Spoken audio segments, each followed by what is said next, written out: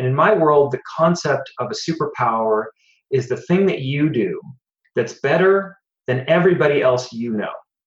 And it is my fundamental belief that everyone has a superpower. Everyone. Welcome to Create New Futures. Thought-provoking conversations with leaders, experts, and interesting minds. Join us as we explore ideas and reflect on practices that you can use and apply to create and shape the future. With your host, author, and strategy consultant, Aviv Shahar. Welcome to Create New Futures, where we develop conversations with successful leaders to explore how you can create new futures for you and for your business. This is Aviv, and today I'm speaking with Court Lorenzini. Court is the founder and CEO of multiple successful technology startups, including DocuSign and MetaBright. Concurrently, Court serves on the boards of several early-stage companies and is an active investor and advisor in the Seattle area. Over his career, Court has raised over $170 million in venture and strategic funding. I initially met Court on the board of Utrip, a destination discovery and planning platform startup where we both serve as advisors and board members. I have found Court to be one of the smartest people about business. In this conversation, I explore with Court his formative experiences when at the age of 12 he regularly participated with his father in the first Band of Angels, the Silicon Valley's oldest seed funding organization.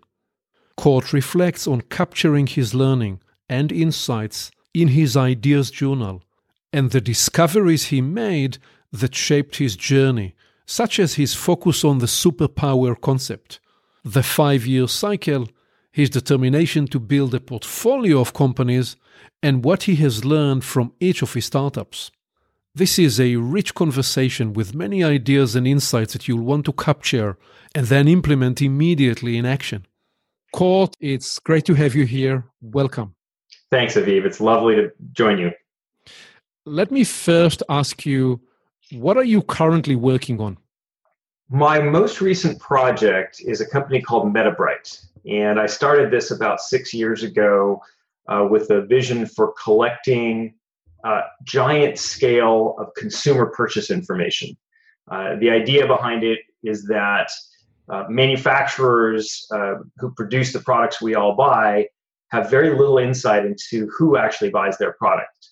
That data is typically managed and maintained by the retailers, who surprisingly do not share it with the manufacturers with much detail. And so my hope is to use MetaBright as a method to liberate a lot of that data to make manufacturing more efficient and give them better decisioning capabilities. And there is a technology breakthroughs that support this venture? We have spent the last 6 years building a piece of technology that has never before been done. And I think a number of companies have tried to do what we're doing, but have failed. And that is the ability to read information from printed purchase receipts and actually resolve it down to the items specifically purchased, which is a lot harder problem to solve than it sounds at its face. So I think you explained to me in the past that machine learning is a piece of that. For people that are, for non-technologists, what is machine learning and what is the unique application that you have developed to make MetaBright a reality? So I'll answer that in the opposite order, which is to say, through example. If you consider a can of Campbell's soup, which is a ubiquitous product that can be bought almost anywhere, the interesting thing about that can of Campbell's soup is that when it is stocked on the shelf of a retail establishment, it is entered into their point of sale system by a local clerk who's, paid a minimum wage, and they enter into that point of sale system any description that comes to mind, which means that that same can of soup sold over thousands and thousands of different retail locations will all be represented with different descriptions on each individual receipt. So therefore, the problem we ended up having to solve technically is how to figure out from the thousands or tens of thousands of different descriptors that can be used to describe a simple can of Campbell's soup times millions and millions of products and hundreds of thousands of retail outlets. What exactly does that line item on that receipt specifically point to? And it's a problem that cannot be solved with people. It can only be solved with machines. And so the concept of machine learning is that if you give a computer a specific set of training information and a means by which to learn from that, so you use algorithms to effectively teach the machine what to look for based on what it has seen in the past, you can create a machine learning scenario where over time it can get better and better at predicting, even with imperfect data, what the outcome is. And so that's the piece of technology we developed. And it's been many years and tens of millions of dollars of investment, and yet we've got something working that's never been done before. We're pretty proud of it. That's extraordinary. So I am very fascinated in this process of identifying an opportunity, or rather identifying a problem that no one solved before, and configuring in your mind a strategy and approach to create a solution for it. But what I'd like to do is actually trace to the beginning of your journey and trace through a number of your ventures and successful companies. And as we talk about those companies, to also get the behind the camera of a hidden process in your mind where you come up with the idea and you then lead it into a successful business. So perhaps the best place to begin is if you trace the beginning of your journey, what inspired you when you were growing up? What were some of those early influences that prepared you to the life of an entrepreneur? Great question. And I love answering this one because I can give very specific credit to a very important person in my life, which is my dad. He is, again, an entrepreneur's entrepreneur. He was incredibly gifted in running and starting early stage companies. And I love saying the fact that my father invented the process for growing single crystal silicon at commercial scale, which means that he was one of the 8 people credited with founding Silicon Valley and creating the present that we now understand as being the digital present. Because commercial silicon production before he came up with the process was not possible and was done only in the laboratory in the late 50s, early 60s. And it meant that the beginning of the integrated circuit was possible. And so my formative years growing up were watching him, start his first 2 companies in this arena. One he sold, the second one he built very large and eventually took public. And along the way, he was one of the team that discovered photovoltaics, which is the technology behind solar power. So I was very early in watching solar become a technology being brought to life. And then later on, as I got older, into my early teens, he was one of the very first venture capitalists to take root in Silicon Valley. And later still, I was one of the 3 people that founded the very first angel investment group in the United States called Band of Angels. And it was just an incredible opportunity. We had, the early leaders of technology at our house on a regular basis. And these were just family friends that would stop over and have dinner with us and we'd go on vacations with. And I can remember so many interactions with those people as a young man and hearing their stories and just really getting excited about what they were doing in the world, because those guys were the guys really changing the world. We're talking 1960s, 70s, and early 80s. It was just an extraordinary time to be connected. So if you try to decode or really take us into the mind of the 11, 12, 13-year-old that you were, and what are some of those, apart from obviously the confidence that you can make tremendous impact and the visionary energy that's probably all around you, what are some key ideas or insights that you are assimilating at that point consciously, if you can try to trace that? In fact, I can really put a finger on that one. A couple of instances, but one in particular. One of the things that my father did, his venture capital fund had 6 partners. And of the 6 partners, they had an interesting pattern, which was once a month, one of the 6 partners would host a dinner at their home for the other 5 partners. They would come to the house, drink, eat, have a great time, and then over dessert and drinks, they would exit the dinner table and go into the living room of the host and receive a single presenter. An entrepreneur would come into this person's home at night and give a pitch to them while they sat there listening and drinking and smoking. And for the twice a year, for all the early years of my life, I was able to sit in on the dinner, the presentation, and most importantly, the conversation after the fact. So that the entrepreneur would be, they would thank him, they would show him out the door, and then they would sit there for the next hour and digest and discuss what was good about that presentation or bad or this idea, and how they choose to fund it or not, why or why not. And just listening to them walk through the process, critique these presentations, understand what it took to be, that they felt it took to be a successful entrepreneur, it was like a crash course, the best crash course available. And these were some of the most successful businessmen in Silicon Valley at that time. So that was just a huge opportunity that I did not go wasted on me, believe me. Right. So, and that's 30 or 40 years before Shark Tanks were put on TV and other such scenarios. That was the genesis of it all. Yeah, it was incredible. And so this was sort of the crucible that I credit with giving me not only the desire to be an entrepreneur, but an understanding of the language of venture capital, the motivations behind the funding, and what it took to be successful in terms of both presenting, raising money, getting a business off the ground. So that was a big part of it.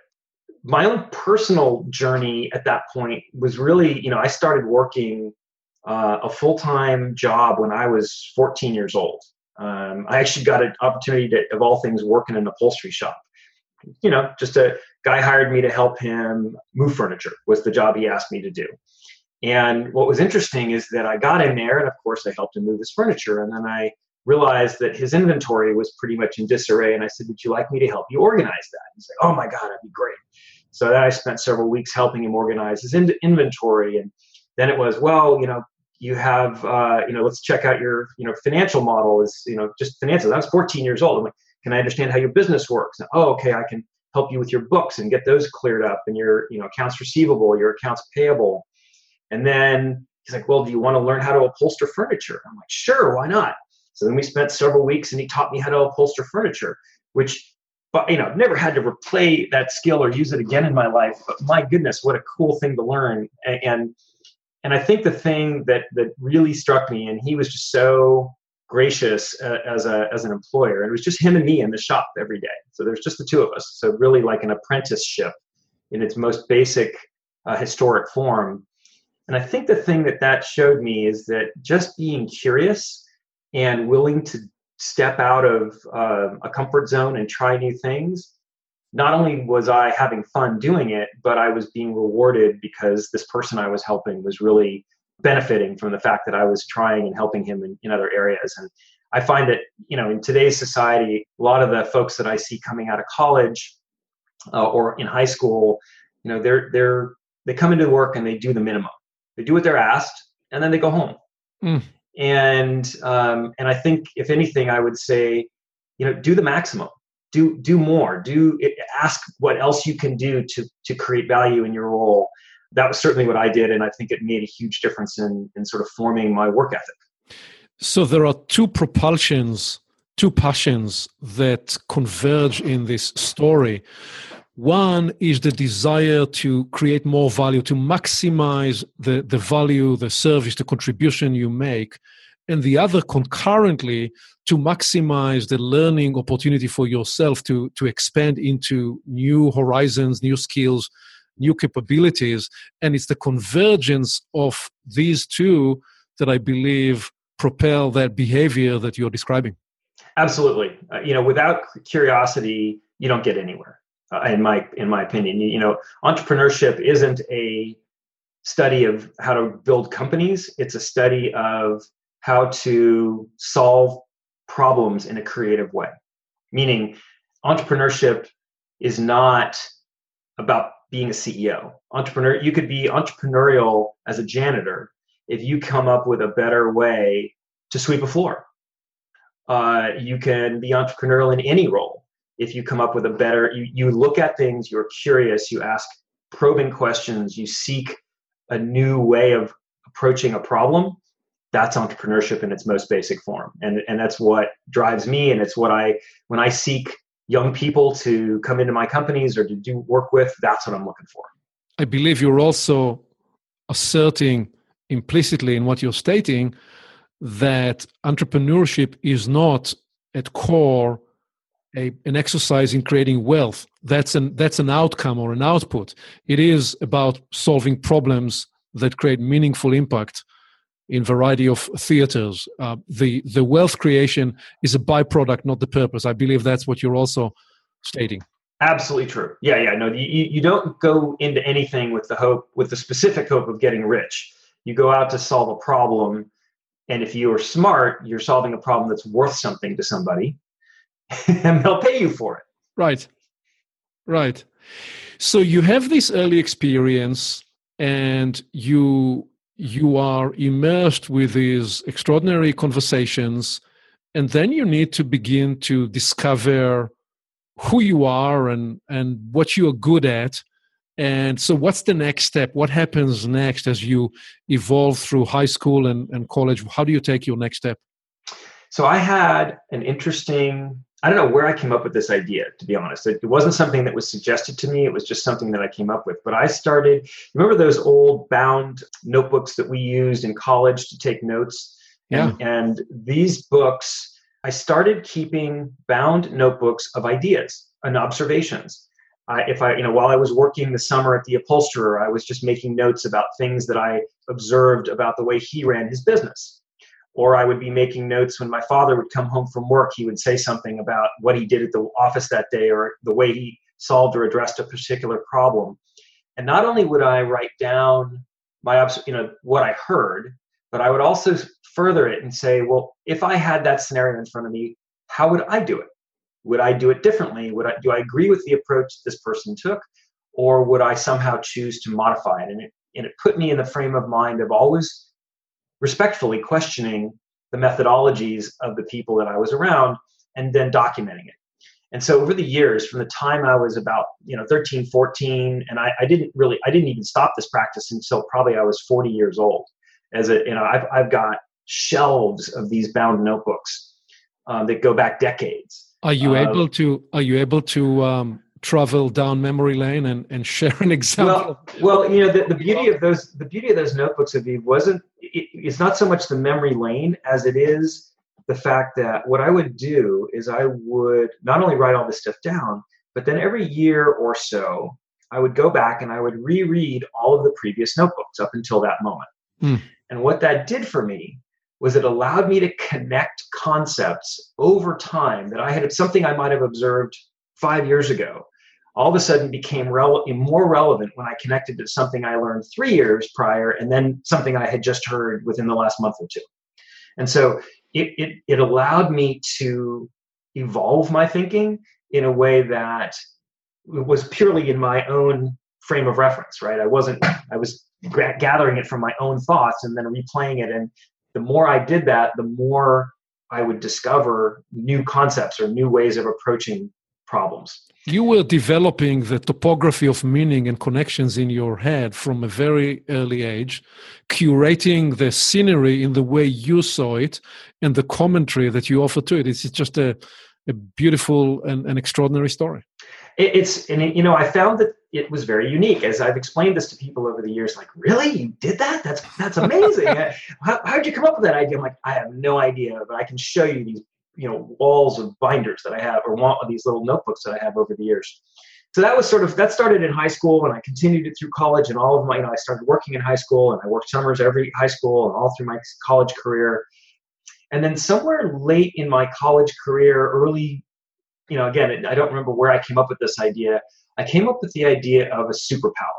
And I still use this today when I'm talking to early college graduates or seasoned professionals who are looking to change roles or get into new things. And in my world, the concept of a superpower is the thing that you do that's better than everybody else you know. And it is my fundamental belief that everyone has a superpower. Everyone. Doesn't matter who you are. Everyone has one. And this does not mean it's a skill. So I wouldn't say someone's superpower is mathematics or statistics. It's something more fundamental about them that makes them a unique producer in the world. And I think about it in this way, that if you find and discover and can articulate your personal superpower in a very crisp manner, you can then imagine roles in the world where that superpower can be brought to bear every day. And if you can do that, you are destined to have a pretty wonderful life, because you will be finding roles in which you can be excellent, apply the thing that you're better at than anybody else, which will inherently mean you will get recognized, promoted, typically financially rewarded, but certainly personally and spiritually rewarded, because every day you'll enjoy doing what you do. And it's hard to imagine somebody not having a pretty good outcome if what they do every day is play to their superpower. So I imagine that part of the discovery of the superpower for a person is discovering the zone of convergence of passion and capability or talent, or what they are gifted in. All those things that are part of the architecture, if there is such a thing, of the superpower. What else in your mind constructed the idea of the superpower, and what was your superpower that you discovered? The idea of the superpower, I think, came from the fact that I fundamentally believe everybody has something of value to offer. And it really boils down to, can you articulate your own superpower, and can other people see it in you? Mm-hmm. And those two things were they sort of run hand in hand if you do it correctly. For me, and again, as I talk to people now, I describe the fact that the superpower that you might describe in your 20s is going to evolve. There's no way that your superpower is static, because it's a journey of self-discovery, in my experience. And that is, the more you learn about yourself and the more you experience in the world, the more crystalline that superpower becomes to you. And so I would say, if I sort of dial the clock back to the way I would have described my superpower in my 20s, I would have said, I am really my superpower is being very outgoing and having an insatiable appetite to learn how things work. I mean, I had just, and I still to this day have an absolute passion. I could be just as riveted sitting down with somebody who was the head of a funeral home or a mortuary, learning teaching me about their craft, as I can learning about the new generation of communication technology or, rocket engine. So it really doesn't matter the subject. I'm a sap for learning. I just love learning how things work. But over time, that very amorphous concept crystallized into something that became sort of the guiding light of my career. And I now describe my superpower as selling vision. And what that means to me, and the way I describe it when asked, is to say that I am particularly gifted at not only coming up with a concept or a business opportunity that is itself a vision of a future that does not yet exist. So I can create this world in my mind, but I can then be so persuasive in how I describe it that I can bring people to bear to make it a reality. I can bring employees. I can describe it in a way that gets investors, bankers, lawyers, future customers, people that will pay me for something that is yet to exist in the world. So this is my superpower. It's the thing I do well. And guess what? The way I apply it is by being an entrepreneur, and specifically by being a CEO, because that's a job. The job of selling vision is a job that is unique to the CEO. And that's the role of the CEO in my experience. And so, could I have been a technologist? Could I have been a marketing or a salesperson? Yes, but it would not have specifically played to my unique superpower. And so that's where I realized that starting companies and being the CEO and sitting in that chair and taking that responsibility was what I was meant to do. Yeah, the beauty of this story is how it has been a journey of self-creation. You created that and shaped that superpower, because your earlier story of how you are tracing ideas and learnings from your father and other smart people around him, and then retracing to connect ideas, that capacity to connect concepts and ideas that no one connected before is ultimately the fundamental inner structure and formation that enables you to sell a vision, to see a picture of the future, a future state that others do not see yet, and your ability to describe it in a way that will become actual in their mind. That's what's so powerful about this, the journey, the iterative journey. So, but before we come to your role as a CEO, let's trace this phase where you complete college, and I believe you are first exploring for some time roles in a couple of large companies. What was that like? What was that phase of your journey? And what are some key learnings that you are internalizing at that stage? Yeah, so one of the things I knew when I figured out I wanted to be an entrepreneur, I also knew I needed to be trained. And by training, I mean I needed to be in a place with successful business people running successful businesses that I could learn from their example, or places where, as you said, describing my notebook concept, I could take notes and make observations that would ultimately make me a better leader. And so rather than jumping straight into entrepreneurship, I chose to go work for some large companies and do some very interesting roles that gave me opportunities to learn. And so the company that had employed me during college and then ultimately gave me a terrific opportunity after college was KLA. And that time it was KLA Instruments. It's now merged with Tencor and is now KLA Tencor. But I was a fresh college graduate, only a couple years out of school, had worked for them as a summer engineer for several years. But here I was at the age of 25. They actually gave me the opportunity to go over to Europe, to Switzerland, and start a business operation for them. It was going to serve all of Europe and the Middle East. Now, so I'm 25 years old, and I have never run anything other than managed groups within their organization, and yet they had enough faith in me to give me this opportunity. And first of all, having the opportunity to work and live outside the United States, and I lived a year in Germany and 2 years in Switzerland, taught me so much. And I know that you have a broad cultural background yourself. You've moved around the world, so we've shared this in prior conversations. But the idea that the opportunity to work as a young person taught me how to work cross-culturally, because in my office in Switzerland, we had people from 9 different countries and ethnic backgrounds, speaking all different native languages. Although we mostly defaulted to English, there were at least 7 languages spoken regularly inside the walls of our building.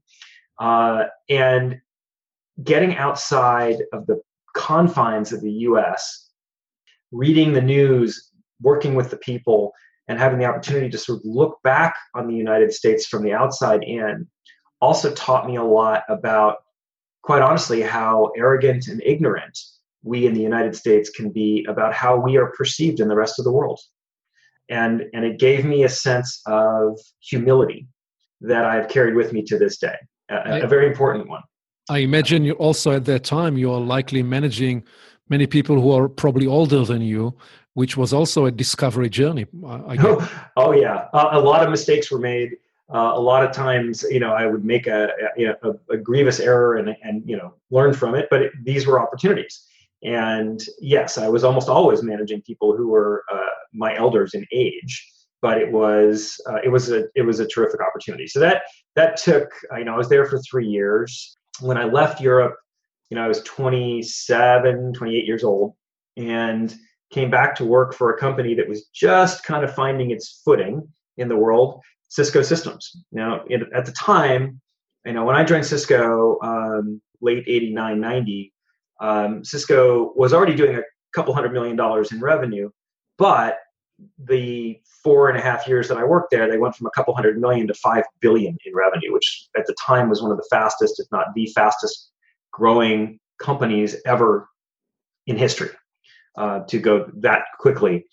And I had the great privilege to work with and for John Morgridge, who, in my opinion, is the exemplar of the best CEO I have ever met or come in contact with, and a person to whom I aspire to be like John Morgridge as a CEO. He was just a guiding light for me. And even amongst all the CEOs that I knew and had met, and as I said, were friends of my father's, John was he stands out in my memory. What about him was so unique? He was an incredible blend of tough but fair, goofy in the extreme, but incredibly respected, smart, but didn't have to be the smartest guy in the room, didn't have to, throw his weight around, just, an ability to see through the clutter and figure out the appropriate thing to do in the moment, and not get distracted by a lot of other, maybe less important issues. He was incredibly focused and just a truly inspirational leader. He took no guff, but he was incredibly fair. And so, I of all the guys I've worked with, around, or for, I continue to put John at the top of my list as a guy that I would love to be like someday.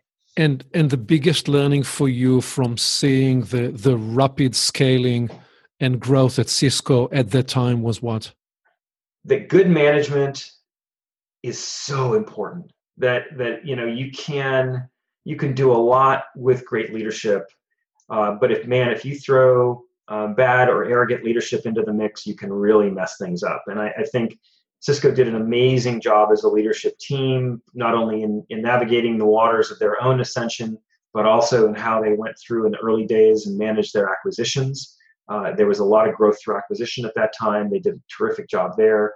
But it really started from the top down. And as I said, I got to work with Morgridge. He was succeeded by John Chambers, who I have also tremendous respect for and enjoyed working with him tremendously also. So, relative scale, I think Morgridge was amazing. But yeah, I would describe their ascension to terrific leadership and terrific sales execution. That was really the thing that they did extraordinarily well. And so during that time, you are following your plan. You are immersing yourself in the experience of a large company so that you can be trained. Do you also concurrently, all the time in the back of your mind, looking for opportunities, wondering, what will you do next? When will you unleash the entrepreneurial quest in you? Or is it more a process of this is quietly happening in the background and it finding you? Just take me through that phase and that transition and how you unleash the entrepreneurial spirit into action. I think it was a little bit of both. Interesting that the way you turn that phrase and the question. I would say I knew all along that my destination was to start my own company, but I never set a timeline for it, nor did I have a specific idea that I was holding in reserve for the right opportunity to unleash. It was very much a sense that I'll know when an opportunity is in front of me, or that I come up with one or I'm presented with one that is worth my time to go pursue. And I never had any doubt that I would find it. I just didn't put a timeline on it, nor was I worried about it in that time frame.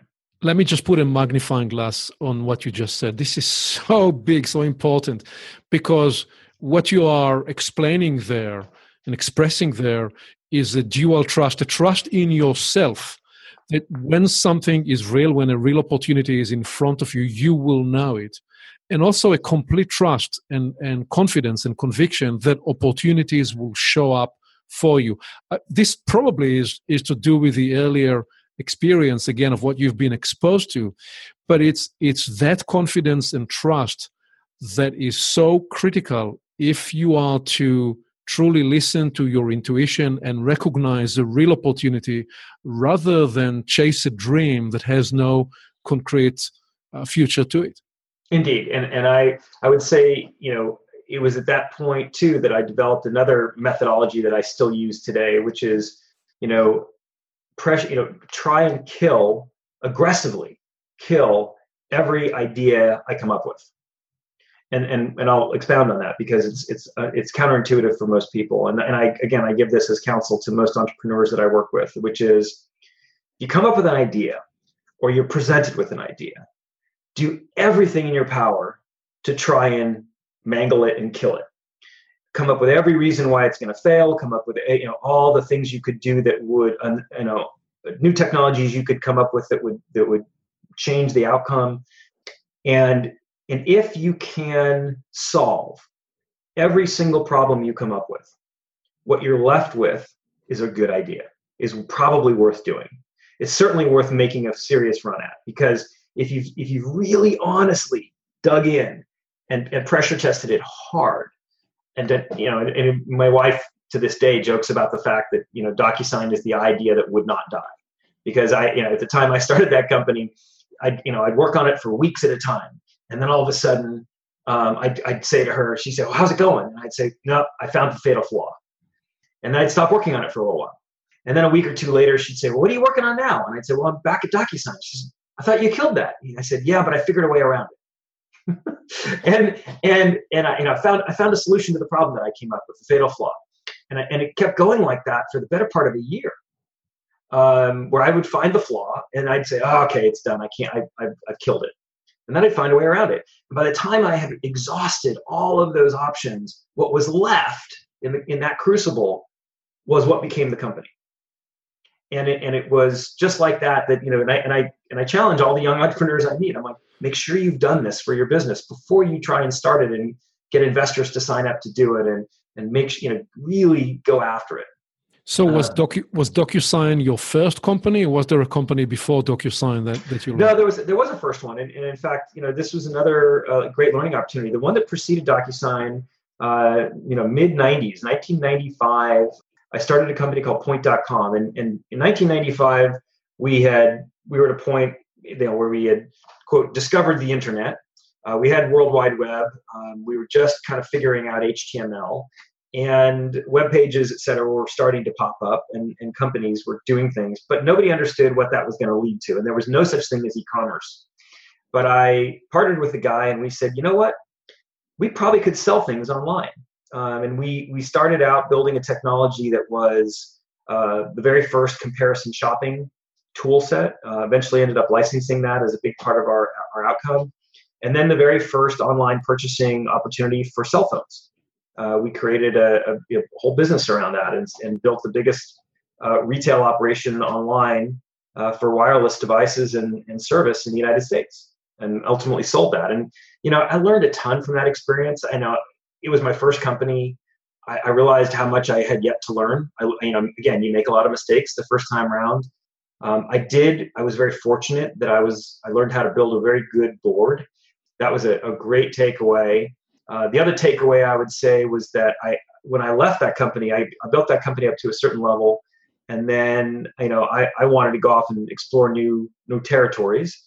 And I made the mistake of staying on the board when I stepped down, and I hired my replacement. And that was informative for the next stage of my life, because I realized after the fact that being on the board of a company you founded, where all the other board members are people you put in the chair, and all the other executives are the people you put in the chair, including the CEO that took over your role, meant that every time I came on campus for board meetings, everybody would ask my opinion, and somehow my opinion was, I would say, causing the new CEO to not be getting his due day in the sun.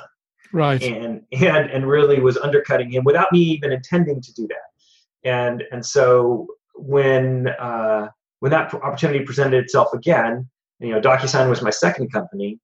I ran that company for 5.5 years. And when I stepped down from that CEO role, when I stepped down as CEO, I also stepped off the board because of that prior experience. And everyone was like, "Why would you do that?" I'm like, because the new guy that comes in, he's got to have a good opportunity to succeed. And if I'm still here and everybody's still listening to me, that's not going to happen. Yeah. What's inspiring about this story, I see and work every day with people, and most of us, we need to repeat the same mistakes time and time again. You decided to actually apply that learning and not repeat that same mistake again. Yeah. And again, it goes back to the sort of discipline of looking at my old notebooks and realizing, okay, well, this is how I thought I wanted to handle it. Let's make sure I handle it the right way this time. So Point.com was in some way the lead before Amazon, before eBay, before Craigslist. You were in the very, very early stages, perhaps the first to e-commerce that obviously later exploded. We weren't the first, so that would not be the right, because Jeff Bezos and I met early on. He was here starting Amazon at the same time. In fact, roughly in the same years. So we were kind of all figuring out what e-commerce was looking like. He was, of course, building the world's biggest bookstore. I was building the world's biggest online cellular retail establishment. So, and we were having lots of dialogues back and forth between Amazon and Point.com about how would we merge these at marketplaces? Is there an opportunity to merge these marketplaces? Should we do that? All of these things were happening. There were other platforms that were being built like Amazon at that time. But we were all pioneers in that context. Nobody knew that it would take over the way it has and really turn into what it's become. We had an inkling, but there was so much yet to learn. At what point do you tell yourself or look in the mirror and tell yourself you're now looking at a success story, at a successful person, or was it never the case that you needed to give yourself that kind of commentary? And I suppose I'm asking in that also, what was and how has your definition of success evolved through those different steps? I think we all measure ourselves based on outcomes. And, I was fortunate that the outcomes for the things that I was involved with were generally, perceived as positive. And, they weren't, the Point.com was not the home run that DocuSign has become on a relative scale, but it wasn't a failure either. And, we learned a lot. We sold the company. It was a reasonable outcome under the circumstances. So in terms of how do I define success? Gosh, that's a great question. I think it's I counsel my kids along these same lines. And I say, when I say confidence doesn't come from your haircut, your clothing, something external to you. It comes from the inside. And I think something that has always kind of been with me is just a sense of, like I said earlier, there's going to be an idea and I'll know when it's there. There's sort of always been an inner confidence that says, I can do this. I can, what I'm doing, even if I'm failing in one measure, I'm learning in another, in which case I'll take that and apply it to the next thing I do, which will make it even more successful. Right. And perhaps so the purest definition of success, one that is completely free of the opinion of other people, is that you decide to do something and you follow through on what you set out to do, including when you fall on your face and learn from your mistakes and so on. That commitment and that follow through is in some way the purest definition of success. Then it is the outcome that effort and endeavor led to. So I suppose I'm proposing there a multi-layer definition of success. But the first is you set out to do something and you went about doing it. And that in itself is a success. Indeed. And that's, to me, that's always, people talk about, the journey is the thing that you should be focused on, not always the destination. And I'm a big believer that you're always learning. Your journey is perpetual. It's ongoing. The thirst for learning should be never ending. And even when you fail, that's a learning opportunity. Learn from that, take it forward. Don't beat yourself up over it. Just keep going. And I learned a lot, even in things, even things that were perceived as successes, that externally perceived as successes, the internal guts of it, you still learn a lot along the way. You described a minute ago how you applied to DocuSign the strategy of trying to kill the idea, and you went and solved one step after the other, all the obstacles. Let's retrace through that and just slow the process down a bit. Are you able to trace because what I'm interested in is this incubation phase when it's all happening in your head. Mm. And are you able to trace the genesis of the idea and how it has developed? Question one. And then question two, I'm interested that you just put a little bit of a magnifying glass on how DocuSign then was realized as a home run success story. Well, I will give credit to the genesis of the idea to my co-founder, Tom Gonzer. Tom had worked for me as my VP of Business Development at Point.com. He had then graduated from Point.com and gone off to start his own company. And I'd kind of helped him do that and get connected. That's fine. Then he had, this was now years had passed, because he had probably left Point.com in maybe 98, I would say. So 98, so it was thereabouts. And maybe 99, he'd gone out and started his own thing. And it was, the fall of 2003. And he calls me up and he says, "Hey, I'm no longer running my company that I started, but I'm still on the board. And along the way, we bought the assets of another venture here in Seattle that had gone under. And my board wants to get rid of them. And I think there might be some value in them." And he pitched me an idea. He said, "I'd love to work with you again. Can we, I loved working for you before. I'd love to work with you again. Can we figure out a way to do something with these assets?" And the assets were some old software and a portfolio of intellectual property, some patents that had been issued. And so I poured through them with him, and he pitched me an idea on a big document management company that he thought he wanted to build out of this thing. And I said, not sure that's the right idea. And we started pressure testing again, going through that modes of failure, modes of competition, how much money do you need to raise? How would you make money doing this thing? And it continued to kind of crystallize until one day I looked at him and I said, "You know what? The best thing in this entire portfolio of concepts and ideas is this concept of online signing. What if we just did an online signing tool that allowed us to connect all the big companies that took electronic documents and created them, Word and PDF and Adobe and these other things, and create the virtual bridge to connect them to all the platforms that store documents, whether that's EMC or any big backend storage and monetization platforms, because there's this odd little window of time in a document's life where it's going from an electronic document that's been created, then it has to be extracted from the world of the digital to the world of the physical to be executed with a signature. And then guess what? It needs to be reinserted back into the digital world to be acted upon.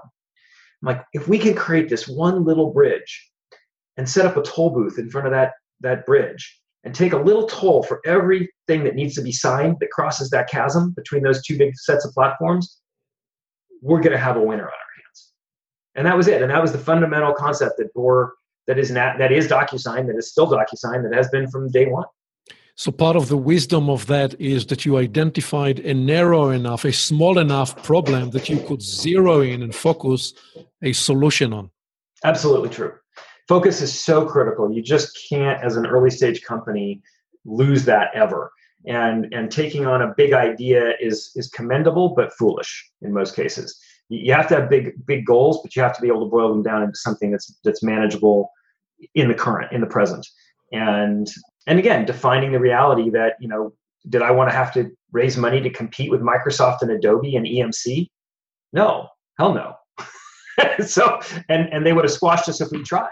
Right. So we had to do something that they weren't doing or couldn't do, and then make them our partner, make them work with us, or vice versa.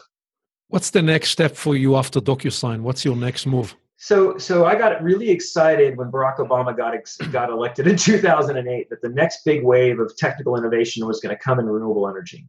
So I stepped out at DocuSign, to go form my next company. And I think the thing that I'll highlight here, Aviv, is, my journey has been one of what I call a stage one founder. And what I mean by that is I believe that there are three phases of life of a company. There is stage one, which is, napkin to product market fit, which is all of the very treacherous waters of figuring out what the business model is, testing it, fixing it, breaking stuff, failing lots, being on the verge of death multiple times, and then finally finding the product market fit. That's phase one. Phase two is high growth, which is I found the product market fit, and now I need to just sell the heck out of it and do lots and lots more of it, very, very quickly. Then comes phase three, and phase three is profitability, where you say, I've now sold a lot of it. I proved that I can do a lot and make it into a big business. Now I'm going to start, maybe my rate of growth isn't as high as it was in phase two, but now I need to control my costs, control my production methodologies, do something to eke larger and larger profit out of that enterprise. And I look at my, again, back to my superpower, what I love and what I'm particularly good at is phase one. And so you'll hear repeated in my story that as soon as I get to the point of product market fit in any of my companies, I'll either sell it or turn it over to another CEO and go back to the beginning and start again. Just on the map of the three phases, is there a phase 4 of renewal and breaking into new innovation and possibilities? That's a great point. Absolutely. The older companies, I think, have absolutely done, some of them have navigated that water pretty darn well, and others have not. And you've seen them, in the dustbin of the history books. That's right. And so, yes, there's definitely a phase 4. It often means, many companies don't navigate that fourth phase successfully. But anyway, getting back to sort of how this affected my journey. So I've always chosen to go back to the beginning and start the next thing rather than be the guy that leads it into phase 2. Because typically in phase 2 is when I'm starting to get bored, because if it's just repeating the same thing over and over. It also follows a broader philosophy that I've had since day one about being an entrepreneur, which is to say that your most valuable asset as an entrepreneur is your time. And and statistically speaking, most entrepreneurial ventures are not wildly successful, and most of them fail. And so if you're going to be an entrepreneur and that is your career path, in my opinion, the wisest way to approach that is building a portfolio of your own effort, where you don't spend more than 5 years typically on any one entity. And that if wherever you are, roughly at around year 5, it's about time to step back and start again, because at 5 years, you'll either have a winner on your hands or a loser on your hands, or maybe something in between. But the point is, its outcome is largely determined at that point. And if I spend another 5 years and then another 5 years beyond that, the net return to me personally, both in terms of experience, financial, and every other way, is diminishing versus going back to the beginning again and starting the next one. And so in my world, I've created a portfolio of companies that are mine, where I had a founder's share. And obviously some have been more successful than others. But at the end of the day, even if some of them had completely failed, the net result is all the eggs weren't in one basket. And throughout that window of time, I'm creating learning and value and opportunity to create a new thing in the next go round. So the DocuSign experience was one where when I reached that point of product market fit, the company was growing quickly. It still had obviously a long ways to go, but I saw an opportunity to step out and do a new thing, which I took, and that was to start a renewable energy company in 2008 in the field of biodiesel, and try a whole different kind of business model, a cash-based or a cash flow-based business versus a venture-backed business, something that would just be a cash cow, and ultimately create an opportunity that had no employees, no office, and I just sat back and received checks, which was great financially. However, it was not very personally fulfilling, as it turned out. So that's what drove me to start MetaBright, is that by the time my third company was returning money, it was just like, oh, okay, well, I don't have to actually do anything. I've already done all the work up front. I'm getting bored. I need to start something else. So, but the fascinating transition there is you're moving into a completely different space, not the kind of technology space you've been in before. Indeed. I've had multiple investors who've followed me through the years and invested in various different companies ask me why I never seem to start businesses in the same industry.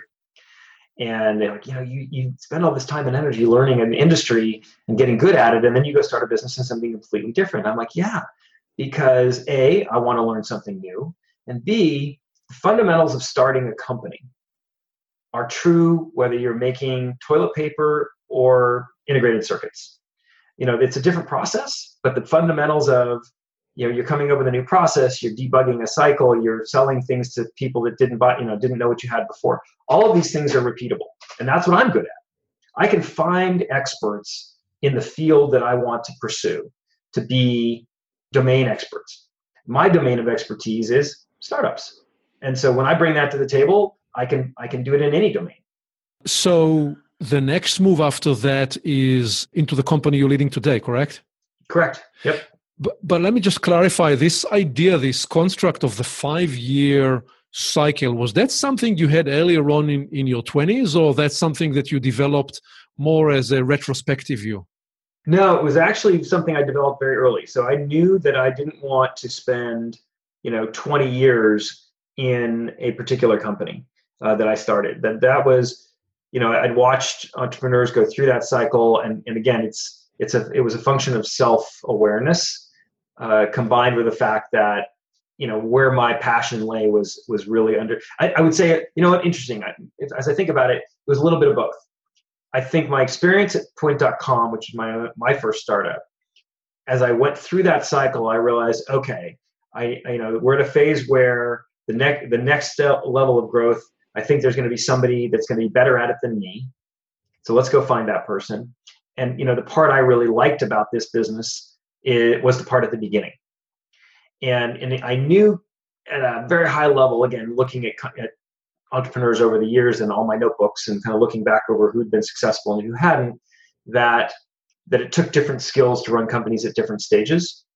And I just sort of started to intuit the fact that my skill was in stage one. And this idea, I'd always held this idea that by moving through different companies over time, you had a higher probability of a successful career as an entrepreneur versus a successful singular startup. So I was never focused as much on any one of these startups being uniquely successful, only that in the aggregate, all of the things that I might try would lead to success as an entrepreneur.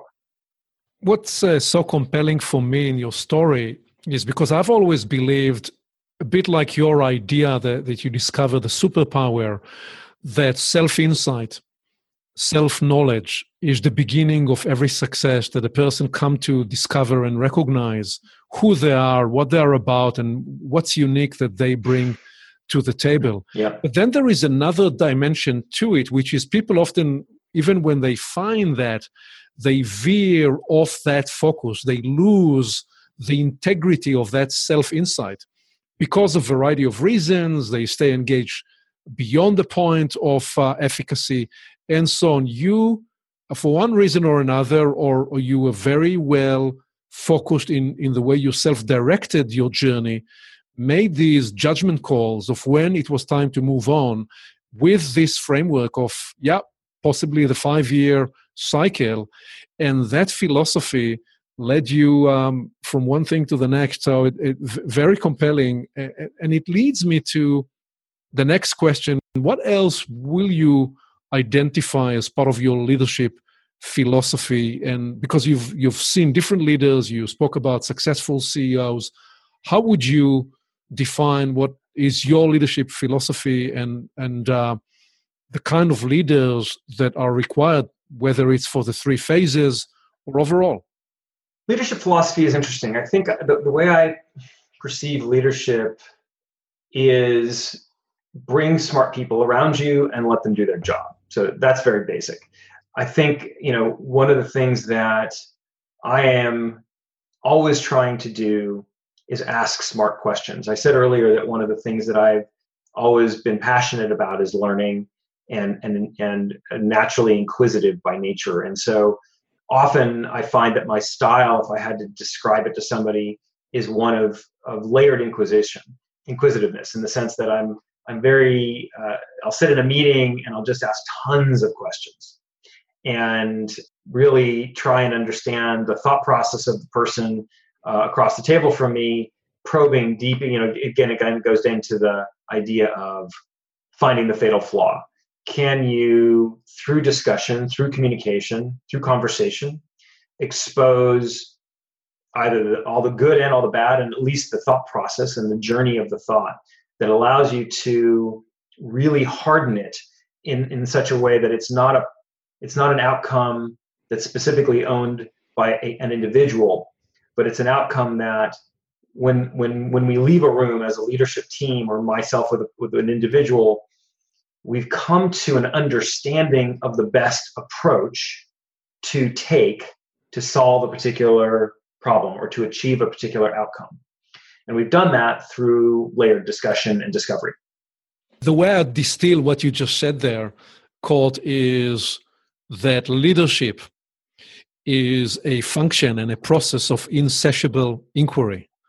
And it is completely convergent with the core message that I attempted to frame in Create New Futures when I wrote the book, which is that leadership is a process of creating the future by shaping conversations. You happen to have, and I've witnessed you in action, a unique and rare ability that you're sharing here today, how you've developed that capacity to ask these questions and identify all the reasons why an idea must be killed or why it will be successful. But the big message I just distilled from what you said is leadership is an inquiry journey, an inquiry function. And what's compelling about it, most people will think that leadership is about telling other people what to do and demonstrating the action of it. You're proposing no. A leader is first somebody that would lead the inquiry. Without a doubt. I often describe my style, and I would say not unique to me, as that of the inverted pyramid, where the role of the CEO is at the bottom. The point is sort of holding up the organization in the sense that I must support the goals and objectives of the rest of the organization through inquiry and through empowerment. And it's not them supporting me and me being elevated into some unusual status as the CEO. It's quite the opposite. I am a servant of them and the needs of the business. And whatever I can do to help distill an idea, crystallize it, empower it, or empower a person to achieve an outcome that will make the business move forward and along the right trajectory. That's the way I see my role. Yes, indeed. What technology spaces and trends do you follow now with interest? Gosh, there are a number. I think automation of personal vehicles, so all of the self-driving car technologies, and then beyond that, the automation of delivery, whether that's through drones or other self-directed modes of transportation. I think that is going to radically change our world. I think the development of what is being described now as localized or on-the-spot manufacturing through 3D printing or on-demand manufacturing could absolutely transform our future. And virtual reality. So in each of these things, so motion of persons, vehicles, delivery, I think we're going to find ways of moving ourselves place to place that have higher reliability, lower environmental impact, higher safety protocols, lower levels of consumer spending, et cetera. And then the goods delivery side, automation of delivery, again, lower environmental footprint, smarter ways of moving things point to point. I think there's just a ton of social, communal impact that's going to happen around that. The manufacturing part I mentioned, localized manufacturing, that's just going to radically change how we think about supply chains and sourcing of goods and products and materials. The whole move to offshore production of products and goods will now start to re-onshore in a way, because you'll start to see people being able to basically print or produce whole lines of products on demand as they're being ordered. So customer, the vision of this future is people being able to say, I want a, product X, and they place their order on, the Amazon.com of the future. And rather than having to, that thing was pre-produced somewhere, in a factory in China, then shipped to a warehouse in LA, where it was then shipped to a distribution center in in Nashville that was then sent to you in, New York. There's going to be a little, a place outside of Manhattan that's just going to basically make that thing from scratch as a bunch of printed parts, assemble it and deliver it to your door within a couple of hours. It's going to just dramatically change the way we think about product production and delivery. And the last one, virtual reality, is, to me, I've got a daughter that's studying computer science and visual media and is, now working in the gaming industry.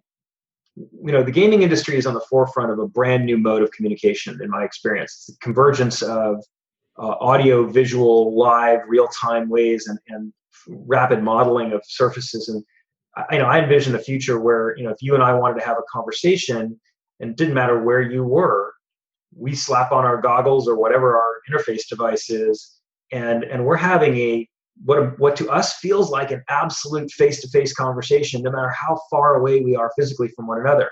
And we could make that setting wherever we want to have that conversation, at a cafe and underneath the Arc de Triomphe, or we could be in New York, or we could be in your living room or my living room, and it'll feel like that's where we are. And I think that those things to me are just fascinating. I love dreaming about what's possible. Do you sense that there is a next new venture for you, endeavor, after MetaBright, or this is for now what you will be focused on for a while? No, MetaBright is definitely in a stage where I'm having a blast. So I'm still in that very joyful, building it and finding the product market fit and the growth and I'm not thinking about moving on from that specifically anytime soon. But yeah, I already have ideas for what's next. I always have some ideas. You just mentioned your daughter. I'm curious. Your father was such a huge influence and inspirational figure for you. What was it like to take that exampleship and try to be as impressive a father yourself? That is a journey by itself, I imagine. The thing I only ever wanted for any of my kids, and I've got 3 daughters, is that love of asking questions and being inquisitive, and always putting your best foot forward, putting out the maximum amount of effort, not the minimum. And so, I've always said that, I don't care what level of grades you get or what you achieve in the world, but if you're always putting in your best effort and you're respectful of the people around you and you're asking questions, I'm happy. You'll have a great life, and you'll be proud of yourself, and I'll be proud of you.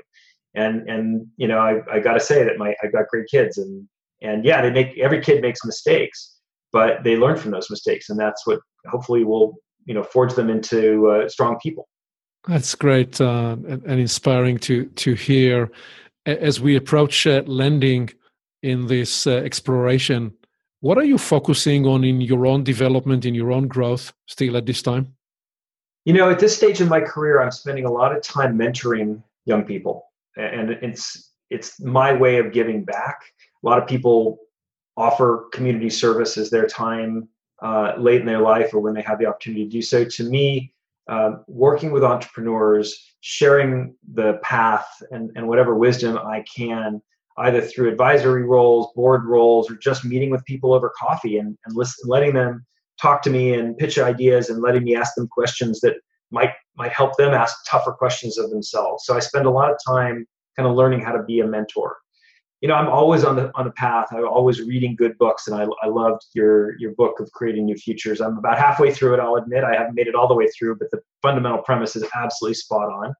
But I love to read, and I love to work with smart business leaders, and I'm always learning about how to be a better leader.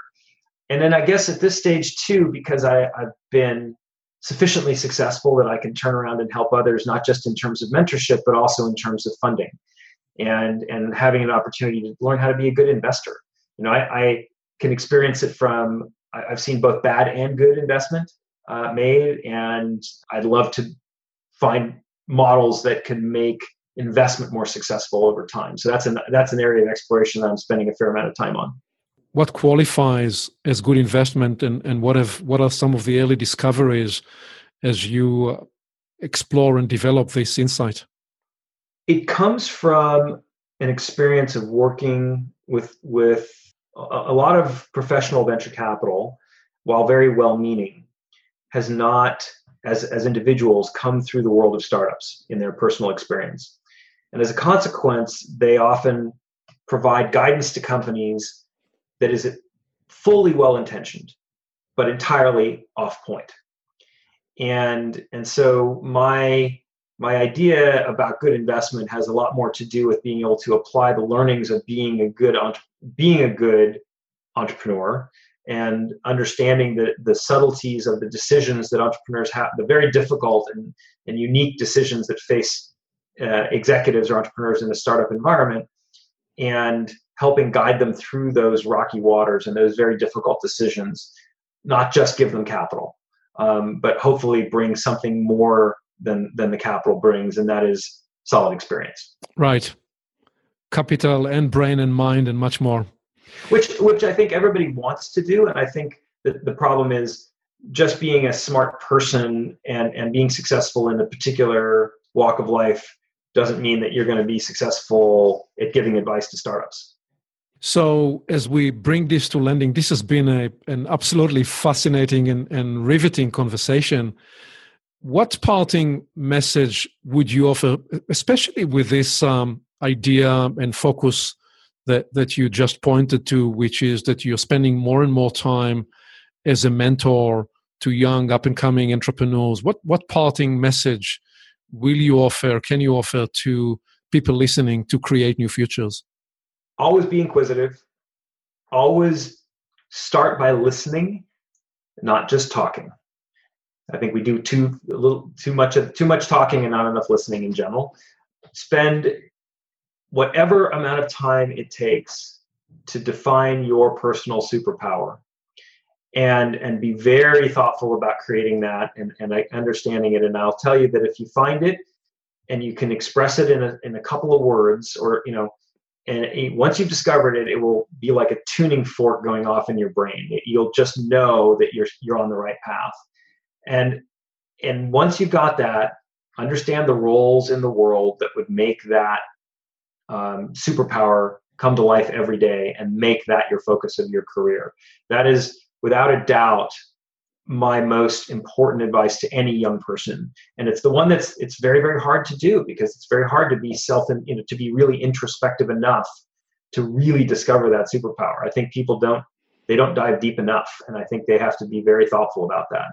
But if you do that and you can find roles that fulfill that, I'd say that's a great start.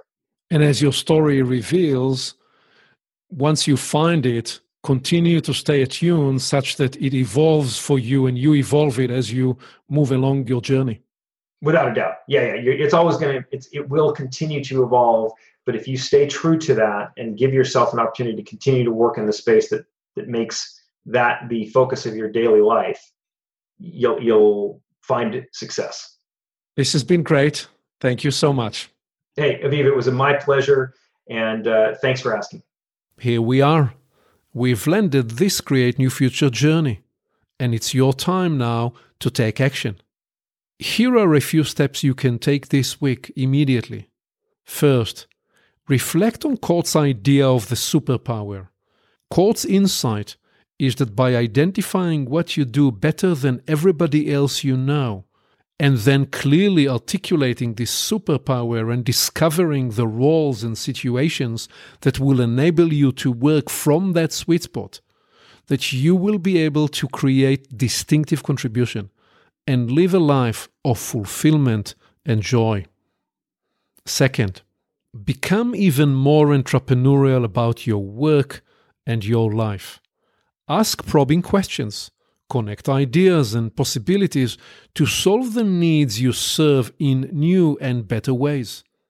Focus on your learnability, the ability to learn in every situation. Objection and rejection offer learning opportunities. Be confident, resilient, and tenacious. Seek to understand and then apply your learning. Third, find opportunities to mentor and coach the people hoping to learn from your experience. Codify your insights. Develop your teachable message. teaching and coaching are the fastest ways to accelerate your own next development and evolution. One more thing, you can reach me directly by phone and on email to explore how we can help you and your team create your new future. See you next time.